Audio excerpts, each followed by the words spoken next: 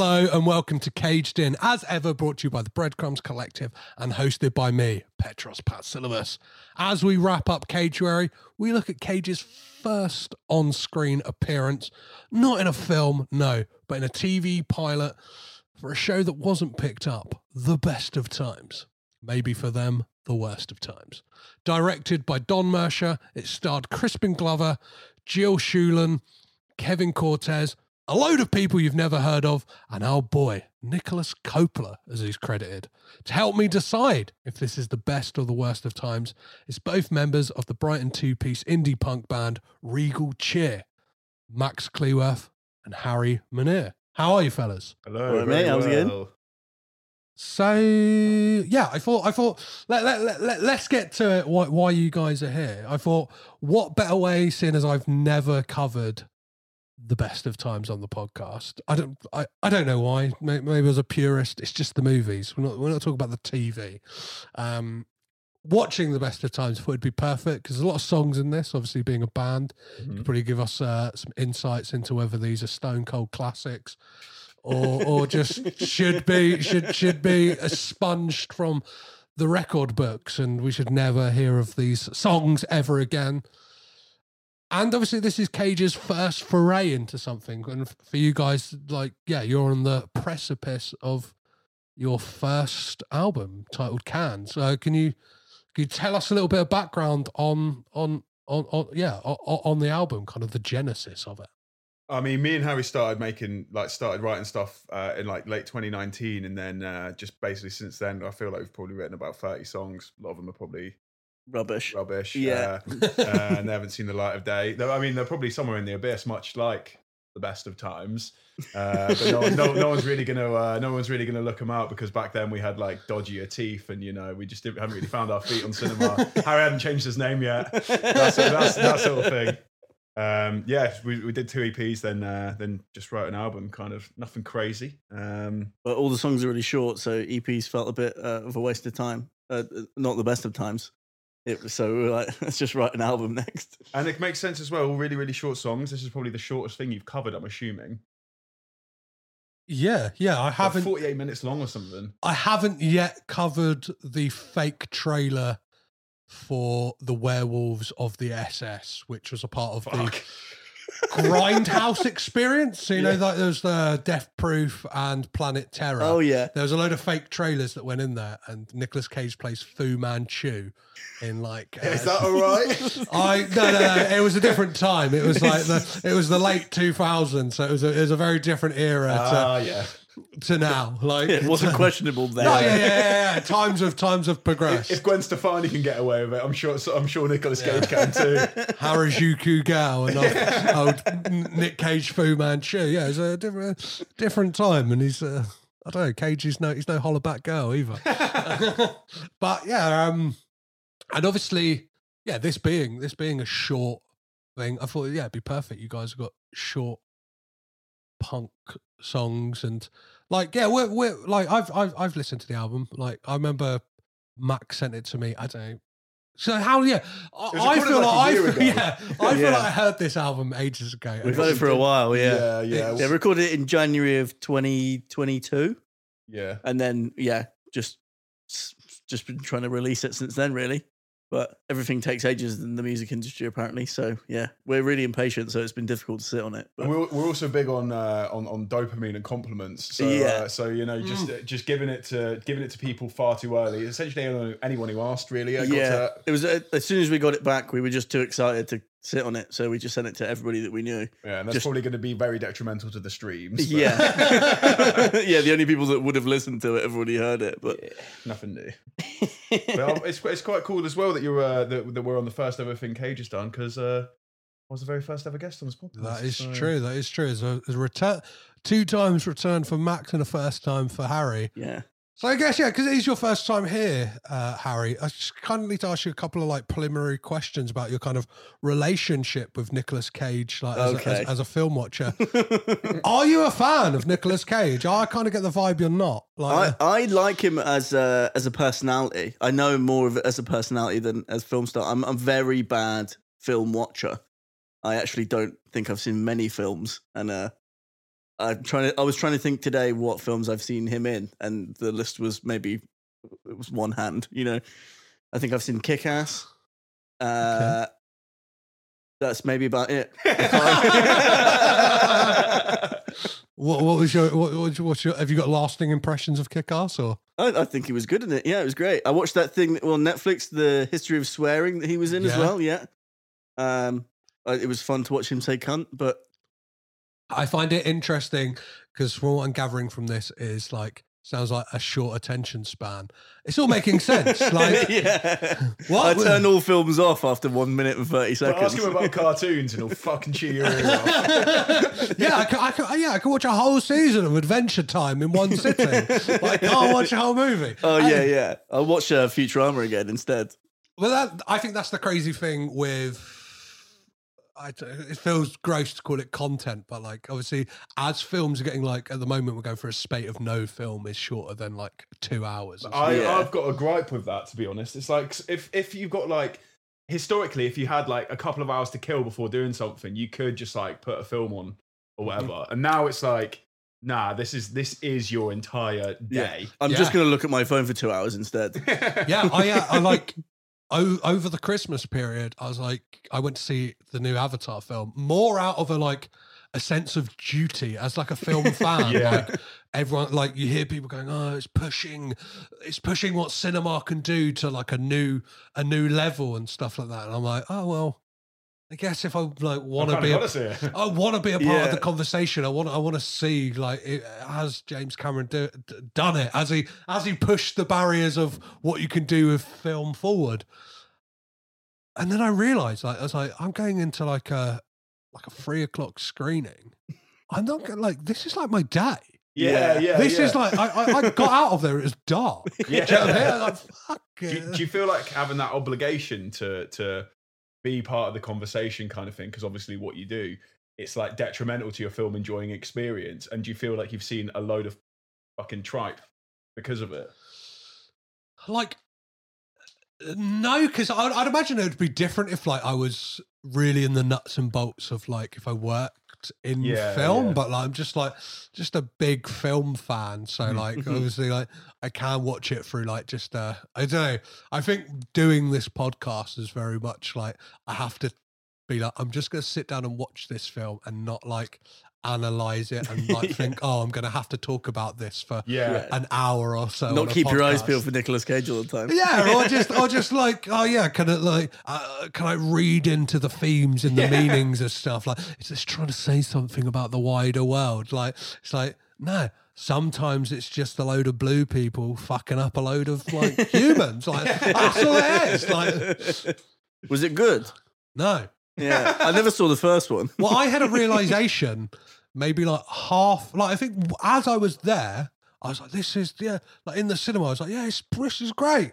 And then half hour afterwards, like, I was like, I don't know which actor played which character in this. Yeah. And then I went onto Wikipedia to have a look. And then I realized, I don't remember any of the character names. Yeah. So I don't even know, like, if I could, like, go, oh, yeah, I remember that actor doing that voice for that character. It was like, I've got no idea. Do you know what I mean? It was kind of like, if you ever get it, like, whilst you're doing something, like, this is the best time ever. And the moment you stop doing it, you're like, that's crap. I mean, I'll tell you what that defines: masturbating. Yeah. You looked me intently in the eyes there, Max, and I thought you were going to be like, yeah, that's doing a podcast. You had the post-Avatar clarity. I did. Yeah. The post blue nut clarity. Well, yeah, let's... So not a kind of more a fan of the kind of who Nicolas Cage is as a person than Harry. Yeah, I think so. Like, I'll gladly watch any film that he's in. Like, it's not like I'm avoiding him. Yeah, but I just don't watch films in general. It's just like if he was a voice in a cartoon, I'd probably be a bit more of a fan. But you liked him in Spider-Man? I did like which he was in the Spider-Man into the Spider-Verse. Yeah. Who was he in that? Spider-Man Noir. Oh no, he was the Noir one. Yeah. I have. There's 2 films then. There you go. That film, he has like 6 lines, but it's like has like a whole character arc, and it's so impactful that when like he says to him at the end, like, I love you guys. Yeah. Like with that kind of pregnant pause in it, it's like, you really feel that. And it's like, it's kind of really like not had that much screen time, but like he's the perfect guy for that, because I think he understands the history of like the noir cinema and stuff like that he's playing upon. And that is like, that's got to be like one of the best animated things for years. Right? 100%. It's like I want to watch it again right now. Just mentioning it, like I forgot how good it was. Yeah, like, you watched that at my old place. Yeah. I think I'd watched it, and I was like, came round yours like, I know it's gonna sound crazy. we gotta watch this spider. We got all like no, we watched it yours, and I kind of went back as like to my to my son's mum and be like, we gotta watch this. Like this is great. Like, yeah. So 2 Cage things. So two whole Cage. Well, 3 now after we watched the Blurst of Times. What was it? The Best of Times. The Blurst of Times. So let's talk about the Best of Times. I think through this we can kind of delve into some stuff with the band as well. So what? Yeah, who wants to dive on the grenade and tell us what this is about? Well, I've made some notes. Lovely. But I think just from the opening scene, my first note was that Crispin's mum is a bitch. Okay. She's well rude. She's rude to him the whole time. That's I've just written it. That's one of the things I got like from that intro thing. So yeah, what is this about, Harry? What is the Best of Times like? I wish I could really It's properly tell you. Basically, it feels like if Skins was filmed in the 80s, but in Winchester. Or like somewhere like mega quaint where like everyone's meant to be like fucking everyone knows everyone. Yeah, like chocolate rivers and it's like that sort of thing, and like gold falls from the sky, and it's none of the problem. Like the whole premise just seems to be like this kid, Crispin. Is it Crispin the main guy? Crispin, yeah. Yeah, he's like, it's really, really hard being a teenager. And like, you know, if you ever see a teenager, give them the benefit of the doubt. And it's like teaching adults how to treat 17-year-olds. Yeah, but like he probably doesn't realize the character that like most teenagers like obviously are cunts. Yeah. So it's like he's got absolutely every right to they've got every right to kind of be like, mate, cool it down or whatever. Yeah, leave it out. Yeah. And it's like, and you saw the fucking state of his room. It's like, yeah, you said his mum's an asshole or whatever, but like his room is a shithole. His room is an absolute fucking bomb site. But yeah, fuck it, man. Like that's kind of what the premise of the film is. I get the episode is. I can see why it didn't really get picked up, to be honest. Yeah, it's all over the place. It's like a series of vignettes and kind of like small segments, almost like a kind of like variety show. Yeah, of like 1 or 2 line bits. And what it don't kind of go anywhere. What it had the vibe of for me was, I'm not sure about you guys, but like. like an overlong PSA video. Yeah. Do you know what I mean? Like some kind of like, you expected one of them to be about like the ills of drugs. Like I wouldn't have been surprised if it's like, Kevin is trying pot. Like, I think there's a line at the shot his mom's head off. Or something like, yeah. I think there's a line at the start. The fucking kid's in his dirty room and his mum's shouting at him, and he's just like, all adults just think all kids are just on dope. And it's like, I fucking wish I was on dope when I was watching this, man. This stinks. Yeah, the people who were making it, not the kids, but the fucking people who were making it were definitely high as fuck. Well, it very much reeks of like adults trying to write for teenagers. Yeah.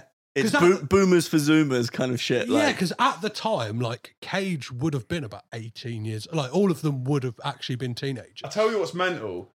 The only thing which made me think it's not like a Grease situation where there's like fucking pensioners playing school kids is because he looks about 4 years younger than he does now. Yeah. The only thing is his voice is like, he sounds younger. That's literally it. And like, he's probably in better, probably know his body better than I do, but like, he sounds like he's in like. And I feel like he's grown into his teeth a bit more now. I think he might have new teeth. Potentially. He's got that Cage money to get some new teeth with. New teeth, new hair. Yeah. He had a good haircut in this, though. Yeah. Good, good flock of seagulls going on, you know? Well, his intro as well. What did you think of his intro? This like it made my back hurt. He was fucking doing some crazy one-armed push-ups, but it looked like he was just trying to hurt himself. Out of form. Yeah, showing off. Yeah, big time. But yeah, he was just on like fucking, for some reason he was the only character that was on Muscle Beach. Mm-hmm. But they didn't show anybody else exercising, it was just him. That's what I think is funny about these sorts of like shows and like films sort of thing, where it's like, oh, it's a, you know, they're all like kind of different in their own way. It's their like Cage probably, Nick, the character's called Nick, right? Like all of them are like their own names. Oh, really? So like, yeah. Well, yeah. What do you react to in real life? You react to that on this. Come on, let's make this as easy as possible. Mm-hmm. But like, he probably would have bullied that guy who was like trying to get all the girls, kind of thing, who just couldn't.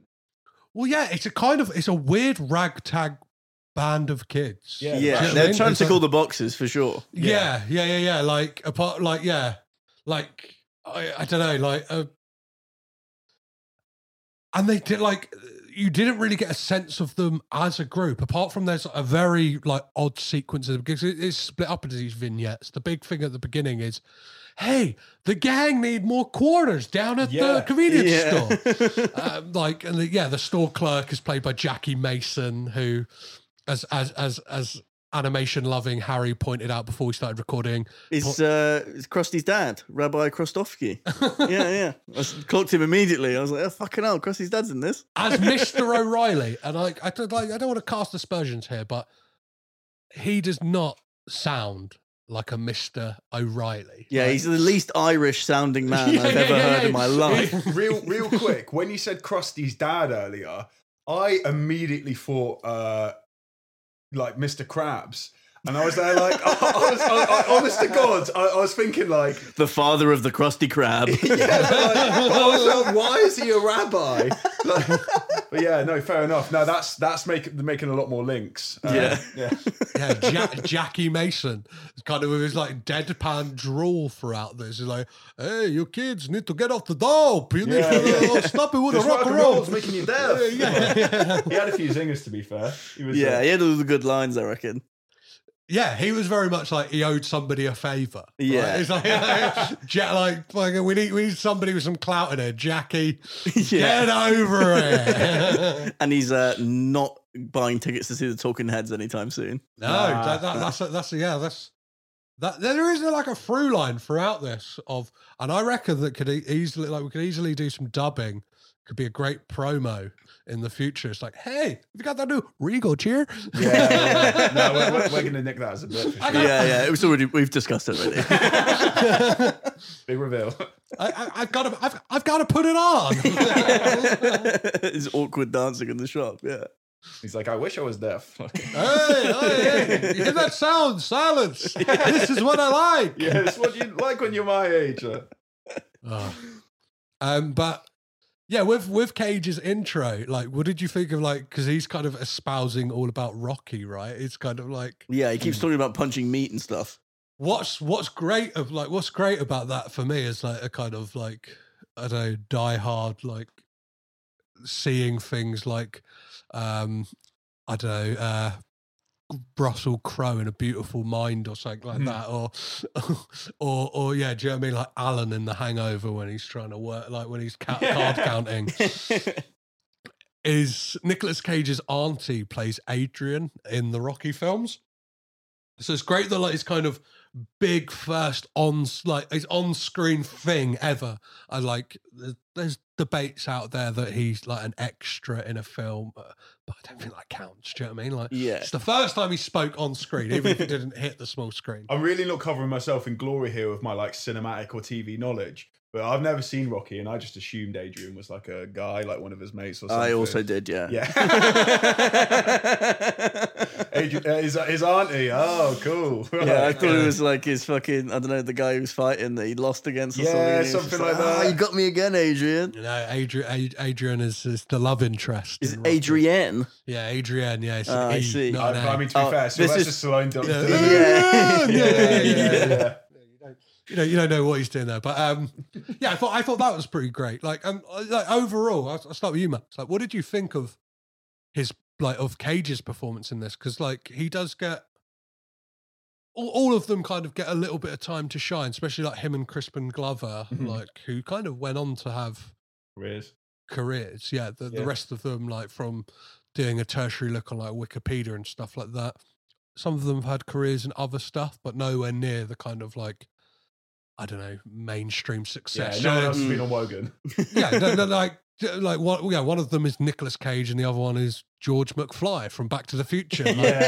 Just a few years later, they get massive amounts of screen time, and they both kind of get these monologues, and Cage gets like a monologue about the army. I thought it was funny that he got a monologue about the army, and he's there like, what does he say? He's like, "Oh, you don't think there'll be a war, do you?" And it's there like, "You're literally Lord of War."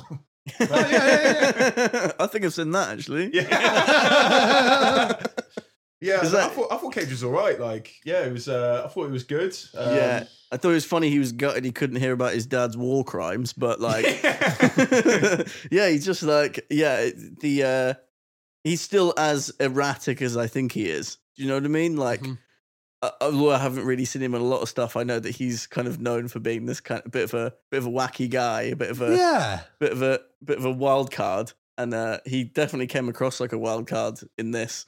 Just kind of, he's either beefing up on the beach, or he was trying to pull girls, or he was talking about going to the fucking army. He seemed pretty good at pulling girls, to be fair. Yeah, like he was on that. But his prospects were all over the place, you know? He was just like, shall I go to Harvard or Yale or the military? And it's like... Yeah. But like I think with him, like, as kind of, I don't know, crap as the script is, because it's pretty, you can see in his performance, especially in that, like that speech he's given is pretty milquetoast and like pretty rubbish. Mm-hmm. It feels like you're trying to recruit people. You can see the kernels of like a great talent. Mm-hmm. But are you saying that because you've seen him since, kind of thing, and you know that he's good? If I don't know, one of the other people in there, one of the other kids or whatever would have like, no, is that rose tinted glasses? I don't think so, because I think there is like a genuine pathos in the way like he like talks about it, and obviously he's directing it basically like talking to you, and there's this kind of like this questioning that I think is quite interesting, and like you can definitely see where like people would have seen that and gone like, yeah, maybe we'll cast this guy. And, like, before. He did have like maybe the second most lines in the whole thing. Mm-hmm. Yeah. So like he was a big player in this thing, I suppose.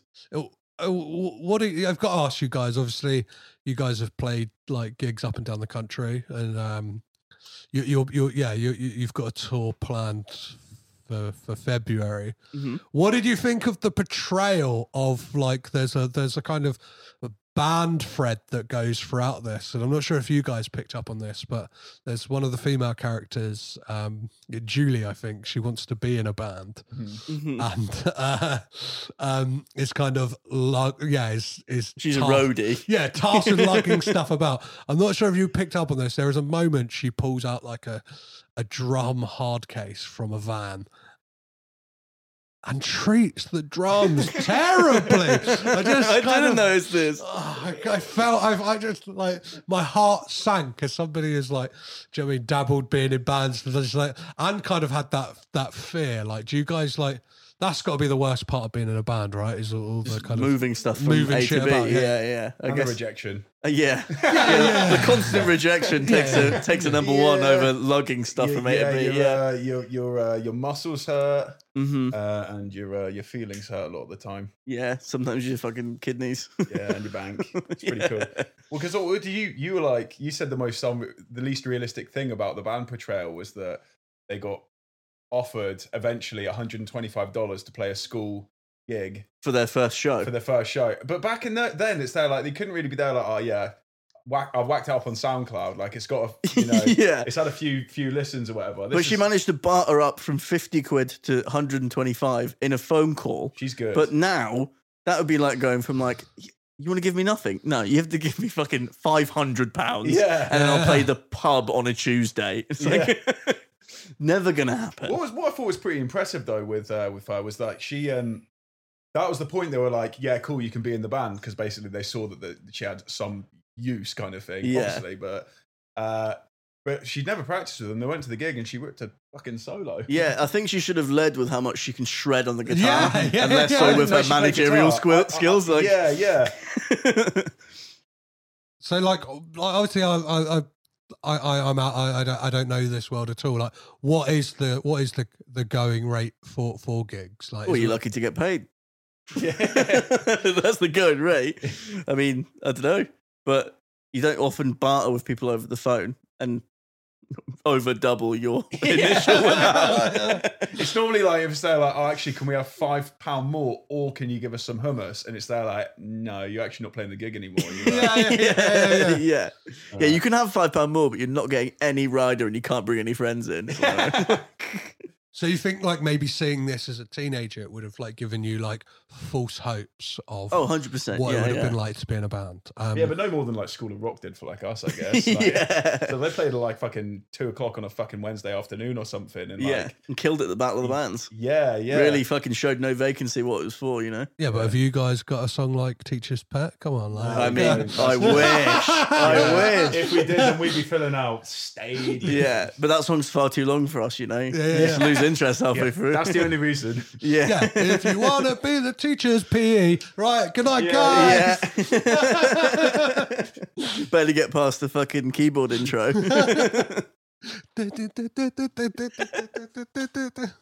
What else have we got here on my notes?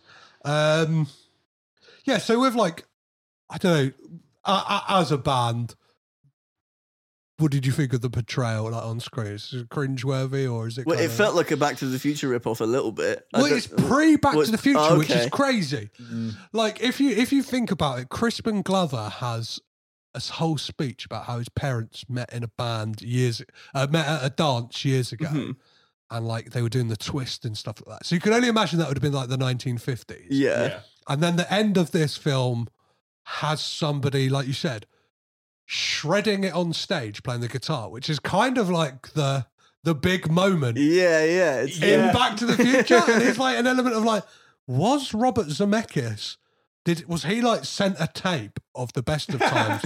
Like as a thing of like, oh, maybe Crispin Glover, it's like your guy. Yeah, just cherry picked all of his Yeah, favorite and bits then and made a like, 'cause fucking. that would have been like the kind of show reel for him. Like, oh yeah, he's like he could play like a dweeby teenager. This is what we need for the film. Mhm. Oh, we're actually going to nick a bit of this.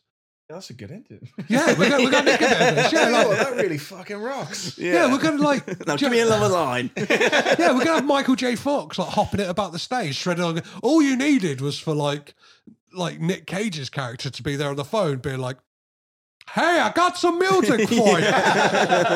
Or just like cut to him doing the splits on the fucking dance floor or whatever. He had some moves actually. He Cage did, yeah. He's got some flexibility. He has, yeah. Sincerity. He has like, which like I don't know. I guess we don't really get to see that in dancing until we get to Wild at Heart, but like we kind of do see Cage's like rubber limbed abilities in a lot of his performance. I know Yeah. like a big one for us, Max, is Vampire's Kiss. Yeah. Like that is kind of like a man made of rubber, like the way he's Yeah. like contorting his body and throwing himself about, or like Raising Arizona, if either of you have seen that, he kind of basically playing. You might like it, Harry, because he's Okay. basically playing like a Tex Avery cartoon come to life. So Okay. like Wile E. Coyote or something. So yeah, like really fun. But yeah, it's good to see like him. I don't know, flexing it about and being stupid. And Yeah. I think a point that brings me to is there's a lot of musical sequences in this. What did you guys make of those? Harry, what did you think of the musical sequences? Oh, they were all jarring. Was it so? There's the first one is Dolly Parton, right? 9 to 5. Yeah. Which didn't really make a lot of sense because They're doing a car wash, right? but Yeah, also I feel like there's a pretty open goal there. What Yeah. they could have gone for. Yeah, I reckon it's a rights issue. Yeah. but like none of them have 9 to 5 jobs. They No. all have part-time jobs, and that One was of the them whole has point. three. One of them has 3 part-time jobs. He does, Well, yeah, but he's still going to soon school. to be 2 because he knocks over a couple of cans of paint. Yeah. That's how you get sacked in the 80s. And then the second one was a Pat Benatar song where they're dancing in a jeans shop. but I don't understand how that's got anything to do with denim. But and there's a weird song they sing about like doing chores as well, and like it's kind of like to this weird montage of like chores going wrong. So like a guy falling through a hedge whilst he's mowing the lawn. Yeah, but the hedge comes out in a perfect cube. Yeah. And a guy picking up an iron hot side to hand. Yeah. But you don't see him put it down the wrong way up. But he's like not phased. He's not really phased by it in the way that you would be. As you would do if you had like that degree burns on your fucking you'd let it go for starters. You wouldn't hold on to the hot bit. And then the girl who's washing the car, and then it comes back to her in a couple of scenes later, like a couple of clips later, and she's still washing the car, but then somehow the handbrake's been taken off and it's just rolling down the driveway. Final destination. Yeah, that's some real like Dad's gonna be pissed off about that one. Well, there's some like mad stuff in that. One of the things I noticed in that is clearly they've like called everyone in to do like ADR afterwards.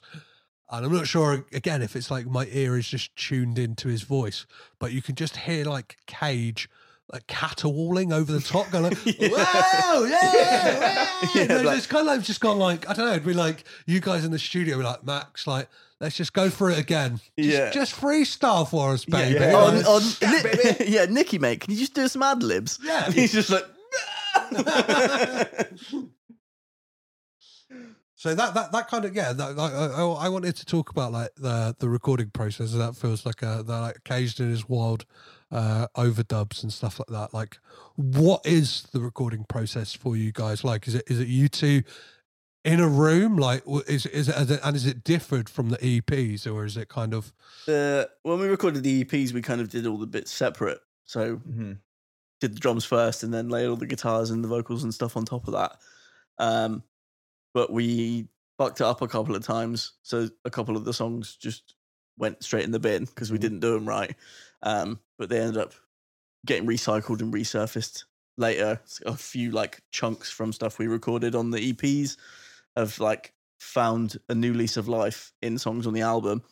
But when we went in to do this one, we just wanted it to sound as close to sort of the live sound as possible. So recorded everything together and then did more guitars and stuff over the top of it and stuff like that. But trying to catch that kind of linking in together and being in the same room and that kind of thing. And not having too many like layers and bells and whistles and like crazy shit going on that we can't replicate while we're trying to play it. So it's like as true to form as we could try and get it, really. But that was the aim. So like technically, are you like, can you like look into the whites of each other's eyes, or are you kind of like got barriers up and do you know what I mean? Like trying to stop that like bleed in the microphones and stuff like that, or is it kind of like let that stuff basically like bleed into each other and like kind of be a part of the experience of like the song? I think there was definitely sort of like guitars picked up on your takes kind of thing. Yeah, on the drum mics and stuff. Yeah, because like we were obviously in the same room kind of thing. But I don't think there's too much of that. Not that that's a bad thing either. No, that adds like a kind of. That's kind of. I think that's sort of what we were hoping there'd be a little bit. That's like a texture, right? Yeah, definitely. Like, and it's something you don't really have to like. It's hard to engineer that in. Do you know what I mean? It's way better to kind of try and capture that in the room than people do, don't they? They kind of like that. They'll like when I don't know. They'll either reamp.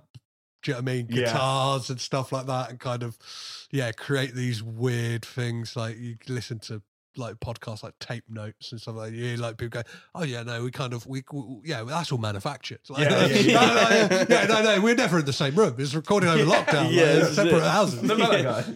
How long does like obviously you said they're short songs. How long does an album like yours take to record? Like was it a short process? We did it in 2.5 days. Wow. At Brighton Electric. So did I think basically all the drums and the kind of guide guitar parts on the first day, which was that was the half day. Yeah. And then came in the next day, did a bunch more guitars and bits and bobs, and then started doing all the shouting. Yeah. And then the last day we got our mates and finished off all the shouting and stuff like that, which was a bit of a task. We left quite a few to do on the last day, and we were both losing our voices quite badly, but I think there's definitely like you can hear like my voice getting very weathered by the end of the album. But it's sexy, husky sexy. Yeah, husky sexy. But I think it's a learning curve, really. It's something we're going to take into account next time we go and record, and just make it so that we don't do all of my singing parts first and then leave all of Max's, because it's quite disproportionate, and Max does a lot more singing than I do. So what was there ever like that feeling, because there's been such this kind of prolonged time between like the album being recorded, of like, was there ever like a thought of yours being like, oh, I could go back in and like redo those not vocals, necessarily like that, but it's more like, and like, I know we've spoken about it before, where we'll listen to the album one day and be like, I'm really like proud of this, and then other days you listen to it and be there like, this is fucking shit. Yeah, really. Like, I mean, yeah, so we finished it in January. I think we got like the mixes and the masters and all that stuff back in like, I want to say sort of March, April time. And then for the next sort of 6 months solid, we were, it was almost like 2 weeks on, 2 weeks off of like, yeah, this is really good. This is like, I'm happy to put my name on this. And then like Monday would roll around and be like, I fucking hate all of this and I'm embarrassed. Yeah. And then, the next week it'll be like, oh no, this is fucking sick actually. I quite like this. But yeah, I think that was just from not having any other input apart from us two listening to it over and over and over again. So we can't tell if it's good or not. Have you been playing a lot of the songs live from the album? Pretty much all of them, apart from like There's 2 that we've never played live, which we'll be playing on the tour. And a lot of them... To be honest, a lot of them we because we recorded, sorry to cut you off there, because we recorded the EPs and then pretty much started writing straight away, then played our first gig. So like a few of them we've literally played on like all of our gigs. Yeah, and they were sort of like, we finished the EPs and stuff, and we're like, okay, let's go play some shows, but there's at least 2 or 3 songs that we don't like on the EPs that we're not going to play live. So we're like, we have to pad this out somehow. So we just started writing, but we write really fast anyway, really. Mm-hmm. Like if we've got ideas, we tend to just stick them out until they're done, and they come together pretty quickly just because it's easy to communicate with just the 2 of us. And everything's a fucking minute long. So it's like, we get past a minute 30, it's like, right, that's done. It's on to the next one. Yeah. I'll say that as somebody who's like listened to the songs and kind of, obviously listeners might not know this, probably do if you're a long time listener. Obviously we're friends, like, so obviously like, it's not weird you're in our house. But obviously like literally they're so easy, and because stuff happens in the songs sometimes just the once, it's so easy to just be like, oh, I really love that moment, whether it's something that happened, like a melody, or like a kind of like some kind of hook, even if it's not like a chorus line, and then you go, oh, that only happened once. Like, I love a tease. Yeah. And I found myself when you released like Castanets, and there was, I think, kind of all of the singles, and my Spotify will just like play the playlist on loop, and it's like, oh, I've like easily just listened to this song like 20 times in a row. Like, it's like, there's something beautiful to that. Like, as somebody who's like has messed around with music and stuff like that, like I love kind of really exhausting, like as many ideas in a short amount of time as well. I tried our best to make it so that no one like gets bored. You can dislike it, that's fine, but like don't want you to be bored. Yeah, because like, I mean, we've kind of boxed ourselves into this kind of mindset now, where like sometimes we'll listen to we'll check out a new band or something, and we'll get like a couple of minutes in and be like, oh, this song's well fucking long. Yeah, it's only 3 minutes, but like we got asked to play a gig, and it was like with a band who like we played, and it was like, we like them, it was really good kind of thing. But we listened to like their most played song on Spotify. It was when we were recording the album. Yeah. So like we were really in the thick of everything is 1 minute 30. And like it got like, I don't know, it got to what we thought must have been about 4 minutes, and we were like, this probably should have ended by now. And we looked, and it was like 1 minute 15 or something. Yeah, like, this is actually stupid. Yeah, we're just ruining our own attention spans at the same time. Yeah, but like that's the kind of music we gravitate towards. I mean, I do personally. Well, you're creating music for the kind of like, do you know what I mean? All of your songs can fit into a reel on Instagram. All of your songs can fit into the algorithm perfectly. So theoretically, we should be very marketable. Yeah, I can't wait to play Wembley.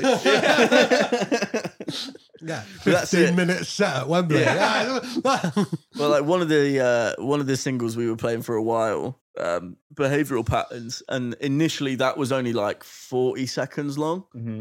And we played it on a tour that we did, and with a couple of like some our mates' bands, and then every single time we played it, they were like, "You need to make that bit longer because it's annoying that it ends that soon." And that's the only time we've ever made anything slightly longer. And now it's 1 minute 10 seconds. Yeah, and that's 1 minute 10 seconds. So we did the thing that they liked 2 more times, but it's because we were only doing it once to be fucking difficult and just to be a bit fucking obtuse. This will be funny. Yeah.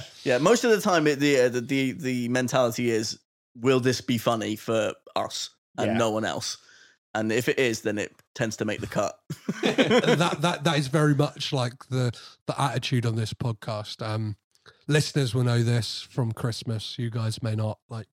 Don't expect you to listen to every episode. I had a joke that the film we were covering was Last Christmas, and then I created a loop that probably went on for way too long, where it said, last Christmas we talked about the film Klaus. This Christmas we're talking about Last Christmas. We talked about the film Klaus. This Christmas we're talking about the film Last Christmas, and just had that going on for me way longer than it should have done. A real shithouse bit, yeah. But for me, I was like, that makes when I thought of that, I was like, that is funny. Do you know what I mean? And to you, I'm like, let's make the bit go on. Let's do you know what I mean? Let's make this bit go on longer than a Regal Cheer song. I remember when I think it was just before last April Fool's Day, and you tweeted I've got the best guest I've ever got coming on. It's an actual film star or something like that. And then eventually it dropped, and it was when he did the one with the pig. Yeah. That was a great bit. That also went on for a little bit too long, but it was funny because it went on for too long. Yeah, I just really lean into it, man. I love it. I very much have the rake gag from The Simpsons. It's my kind of benchmark. It's Stuart Lee and Sideshow Bob and the Rakes. It's kind of like what I'm going let's just keep going until people are exhausted, and then they get to a point and go, actually, this is funny again. Let's do it. So you got a focus group. How many times can you get whacked in the face and grumble until people want to turn it off? It's just before that's when we'll end the bit. Yeah. For me, it's let's have a full 45-minute conversation with a pig. And what cue up the abattoir soundboard. Yeah, I was going to say, you had some real guttural noises as well. It wasn't just nice little cute little oinks. It was proper something was gutted. A peek behind the curtain on that is I have a kind of soundboard on my recording device here, and I actually programmed in a load of sounds beforehand and recorded that live. So it wasn't I didn't really write anything. I just kind of you know what, I'm gonna be in the mindset of I'm interviewing a pig here. This is true improv. Yeah. This is the ramblings of a madman. Back to the ramblings of a madman, the best of times. So what I is there any other major moments in this that you feel like we should dive into, or is it kind of have we? There is one thing that I noticed that I feel like I need to bring up. It's not necessarily Cage related, but did you guys notice the Charmin advert? At the beginning? Yeah. And it had old branding, but it was also a weird negative, transparent background, and it had proper demonic baby on the thing instead of a cute little koala. And I saw that, I was watching it at work, and I was I was eating my sandwich, and I was like, what the fuck is this? They chosen the worst picture to try and advertise fucking toilet roll. Yeah, do you know what makes me think of wiping my arse? Negatives of babies. And what, 0 eyeballs. what makes it weirder as well is it's not just kind of a baked in ad. It's to the YouTube rip of VHS rip of this.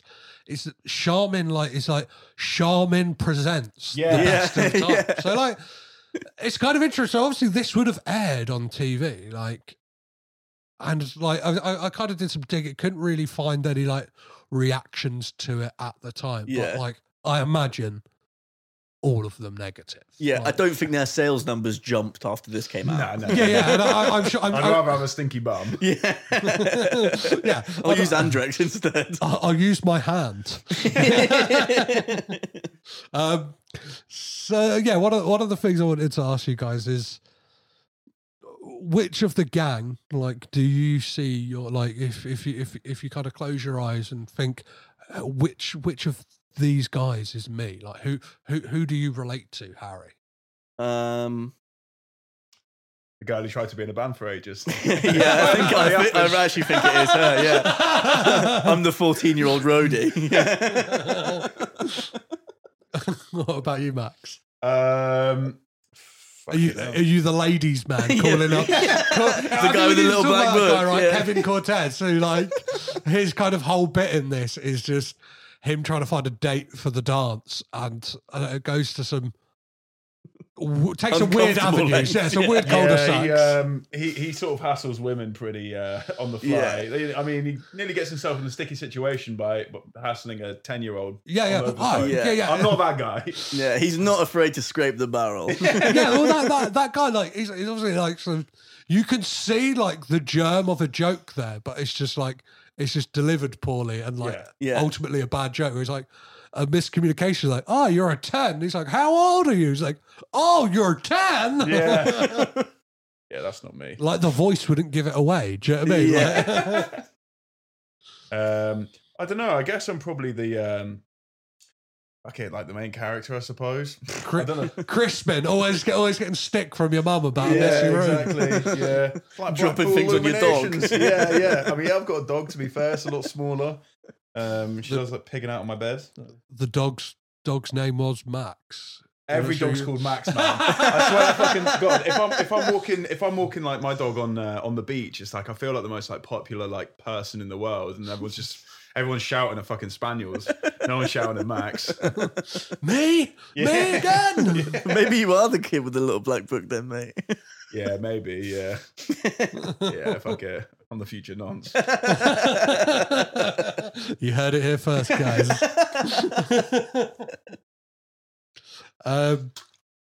So to kind of close off the conversation about the best of times and kind of like Cage in TV, because something like we haven't seen, like, he's never, especially when we're living through since The Sopranos, like saying we're living like the golden age of television, like, and as we see as film fans and stuff like that, like, the money seems to be, like, taken away from movies a lot of the time, and it's like, and the talent seems to be, like, migrating over to TV. But Cage has never done it, apart from, like, as we said, like that, the history of swear words, which is kind of like, that was more of a hosting job. Yeah, a bit of a misnomer. Do you know what I mean? Like, it's not really like, it's not a dramatic TV show, like, but he was playing himself. He wasn't. And there was a time when he was going to play Joe Exotic in a TV show that, like, fell through. Oh which yeah, I remember reading about that. I think was for the best. Like, I think we didn't need any more fucking Tiger King, and it very quickly, like, shook out that, like, Joe Exotic didn't need any more spotlight. Even though he was not a good guy. Like, but yeah, like, what kind of, if I don't know, where do you think Cage would, like, suit in TV? Whether it is like, could you see him in, like, one of these prestige TV shows, like the kind of Sopranos or something like that? Or maybe, but I was thinking not necessarily because it'd be good, but imagine, like, Nick and Dex and Saturday Night Takeaway. So, like, a variety show. Yeah, and he just gets, like, you know, in the mid-2000s gets, like, Fight Star up or something like that, and he's just, like, fucking, you know, doing pranks on people, or, like, you know, Nick and Dom in the bungalow, just like him just doing, like, a really, really, like, subtle bogeys in, like, a fucking morgue or something. Bogeys. I think he would do well if he was playing, what's his name? In the IT Crowd, you know, Noel Fielding's character. Is it Richmond, the weird little vampire guy? I think he would suit that character pretty well. Yeah. I could see that, him being a bit more of an erratic vampire, but that might be a funny one. Yeah, he loves vampires. He's obviously Peter Lowe in Vampire's Kiss, and he's going to be playing Dracula in Renfield in April. So yeah, I could definitely see him as, like, some little goth in the dark. Yeah, you just don't see him for, like, 8 episodes, and he's just in a cupboard the whole time. Like, oh, fuck it. That'd be perfect. And there is something, like, I'd love to have seen Cage, especially now. like in some kind of like Sopranos kind of thing. Just I him was trying really hard to think of what Sopranos character he could be, though. or just like just be like if it's like a guest star or like a kind of you know like how Buscemi like just turns up for a bit in that show. Or whatever. Just like imagine Cage in like a vest and like tracksuit bottoms, like just rinsing gabagool and talking about killing people. Yeah, sipping double espressos with the guys. Obviously, he's got the Italian American like heritage. Well, we've never really seen him like lean into that massively. So I would love to have seen him as like one of the villain characters, like fucking what's his name, Ralphie. What about he was really erratic and like unpredictable, so I think it would have been good as that. What about animation? Is there anything like you could hear his voice? Oh. I'd love to hear him as Bart Simpson. That'd be fucking hectic. Ay, caramba. You put Nancy Carter out of a job. Maybe I mean they could definitely write him as like a dodgy robot in Futurama, because you've got like a bunch of fucked ones, like. You've got like Roberto, the one that's stabbing people, and like hedonism bot and shit. Like you could definitely have like a well-mental Nicolas Cage voiced robot. In like, I mean, they're rebooting Futurama, so who knows? Fingers crossed. But or even as like one of Fat Tony's cronies. Yeah. Well, what I love about that is Fat Tony is voiced by Joe Mantegna, who is in The Godfather Part 3. Hey, really? So, and he does the voice. He narrates the Godfather audiobook on Audible. So like I was there listening to it. I was like, fuck man, it's like having Fat Tony read you The Godfather. It's just so good. Like it's worth it for that.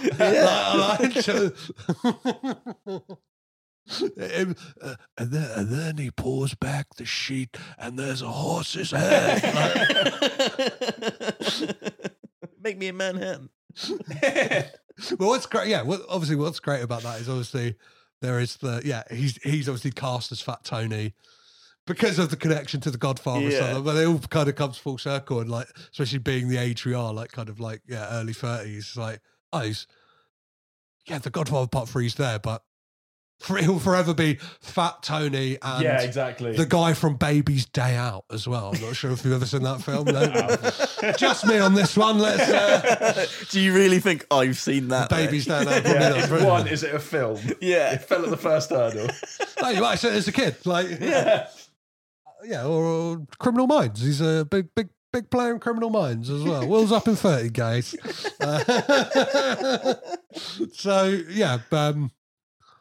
As we kind of anything Cage related, I was asked 3 questions. The first of which being, does Cage have bad hair in this, Max? No, I rate absolutely it. not. It's good hair. He's got a good barnet in this. As well as sort of like hair that's like coming back into sort of like. Yeah, it's now back in the zeitgeist, I suppose, of having that haircut again. Yes. But he's got good locks, this boy.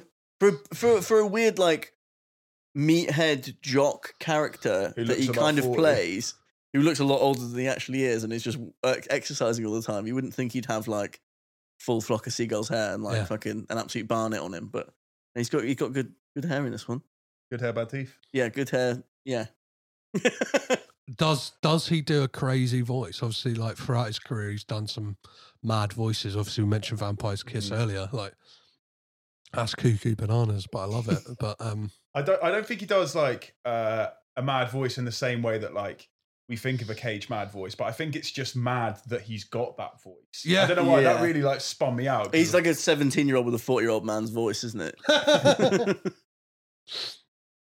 And does he freak out? Obviously, like he isn't yet Cage. He's Coppola in this, but do we get a Cage freak out in any way? I mean, on the dance floor, he really freaks. And I feel like he kind of has a bit of like not a freak out again in the way that we know Cage to, but more of like a bit of an internal crisis, which he peep shows to the camera kind of thing. Yeah, like, when he's breaking the fourth wall. It's more of like a sort of sad early life crisis, and all the scenes in which he's exercising, it looks like he's doing it at gunpoint. Yeah, like it's all very frantic and like I need to get these crunches in right now, or I'm getting a fucking bullet in the head. Well, that very much like reeked of we've got a day to film all this stuff on the beach. Yeah. Like you better be pumping iron, like your life depends on delivering the lines at like rapid speed. Like let's get through this. Do you know what I mean? Like, yeah, I reckon they had less time to shoot this than you guys had to record your album. Like, Probably, yeah. This is very much like the Regal Cheer approach to TV making, I think. So, yeah, it's been an absolute pleasure having you guys on. Tell us a little bit about, obviously you guys are going on tour. This will be, again, a peek behind the curtain and kind of maybe a bombshell for you guys. This will be released tomorrow, so that will be the 31st of January. Well, in that case, debut album Cans is out on Friday, February 3rd on Beth Shalom Records, so you can listen to it everywhere on you stream stuff, or you can buy it on vinyl and cassette on the Bandcamp. And then we're going on tour the following week, starting on the 10th in Norwich. Then we're going to Newport, then Bristol, Birmingham, Manchester, Glasgow, Dundee, Sheffield, Leeds, and then Brighton and London. So yeah, and the Brighton and London shows, we're doing the album in full in order. They're kind of trying to make them a little bit special. Nice. But we'll be playing basically all the songs, I think. Yeah, all the songs that we've ever played live and that we're probably going to play live will be played. So those deep cuts probably aren't going to get a look in. Yeah. But if for whatever reason you're listening to this and that was the basis to buying a ticket, so maybe send us a DM or something. Yeah, tell us to play the songs that we don't like, because otherwise we'll continue not to play them. Yeah. If that's make or break, and specifically if you live in Birmingham, please buy a ticket to that. Yeah, we'll play whatever you want. We'll cover fucking honestly. Toto, who cares? Birmingham heads, get out. Yeah. Get out there, support the boys. We're going to tour with another great band, really big, really clever. So it's Jordan and Jared, who used to be in a band called Gender Roles. After that fell into the abyss, they started this new project, and it's really good. They've staked me. They said, do you want to play guitar on one song? Because Jared's got to play a solo, and then it turns out I'm playing the whole set now. So. So if you want to come to this tour and see Max really tired because he's doing double duty every night, then I think you need to come see it in person. Again, especially if you're in Birmingham. Especially if you're in Birmingham. He's the one man, the Bronx, Mariachi El Bronx. Do you know what I mean? He's doing double duty. All tour, baby. But he doesn't get to play. He doesn't get to wear a sombrero for either. But again, if you live in Birmingham, that'll make you come. I will. Amazing. Well, yeah. Let's hope they've got a Las Iguanas or that you can purchase. Get down the ball ring. Get to Dead Wax Sounds. Yeah. Amazing. Well, yeah. Thanks so much, guys, for coming and caged in with me. Thank you very much, mate. Yeah. Thank you, mate. Cheers. Well, there we have it, guys. We may not have had the best of times with the best of times, but I certainly had the best of times talking to Max and Harry. Thank you once again, guys, for coming on and joining me. Thanks. If you're listening, Max, Harry, you absolute bloody legends. And yeah, if hearing about their process of how they recorded their album, like them as a band, they are quite self-deprecating. But please be assured that the music is fantastic, and I really recommend you going out, buying, streaming, and listening to their debut album, Cans, because it's really great. I've heard it. I've had the absolute fortunate pleasure of listening to it, and I'm a big fan. Not only just because they're my friends, and it's amazing sometimes. It's like with podcasting. It's amazing when your friends do amazing things, and they're very much in that camp for me. And yeah, you can follow Regal Cheer. I forgot to ask them in the episode, but I'm going to do it for them. I'm going to do a bit of admin for my boys, Regal Cheer, right now, and let you know where the best place is to find those guys online. So you can find them on Instagram at Regal Cheer. So that is REGALCHEER. And you can find them on Twitter as well, again, at Regal Cheer. So please be sure to head on over there for all that good stuff with those guys. And if you enjoyed this episode, and I don't know, maybe you feel differently about the best of times. Maybe you had the best of times with the best of times. well, you want to let me know that, you can find me on all the socials. So that is Twitter, Instagram, Facebook, Letterboxd, and TikTok, all at CagedInPod. Or you can drop me an email, which is cagedinpod@gmail.com. As for next week on this here podcast, I know we said we are kind of stepping out of Cageary territory, but at the same time, kind of not. We're still kind of in the cagey sphere before we get back to some Coppola Connections goodness. I will be joined by Andrew Morgan Smith to discuss the score for The Old Way. Andrew Morgan Smith is the composer of that score. And we had a fantastic chat about his kind of process, the love-hate relationship composers have with temp scores. We kind of get into all of it. The way in which like modern technology helped to kind of track this film and record the band remotely and the orchestra remotely. It's really fascinating stuff. And yeah, I'll be I assure you'll enjoy it. And you can find out when that is coming out on stream as well. So even if you haven't seen the film, I would definitely recommend listening to the score, because it kind of harkens back to classical studio westerns, but kind of has this unique flavour that Andrew brings to it. And we get into all of that next week. So if you enjoyed this episode or any other episode of the podcast, please be sure to rate, review and subscribe on Apple Podcasts, Spotify, or wherever you're listening to this right now. Remember to always leave 5 stars. 4 if you're feeling a bit stingy. Never 3, never 2, and certainly not 1. And in your review, always make sure to let me know what you think Bill Murray says to Scarlett Johansson at the end of Lost in Translation. I want to know. I also want to know what's your favourite Nicolas Cage film. One or the other. Whichever you want to do. Or just exalt me with how great you think this podcast is. Because, let's be honest, sometimes, guys, our self-esteem needs a little bit of a lift. So, as ever, I've been Petros Patsilivas. I've been Caged In. You've been amazing, and I'll catch you next time.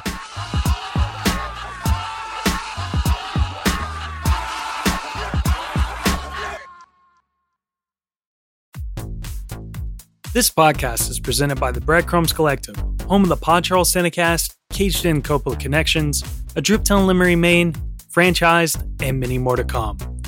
Our shows are all presented ad-free and made possible by listeners like you. Please support our shows by subscribing, leaving ratings and reviews, and becoming patrons at patreon.com. If you'd like to learn more about Breadcrumbs, head over to breadcrumbscollective.com. Breadcrumbs. It's more than a podcast network. It's family.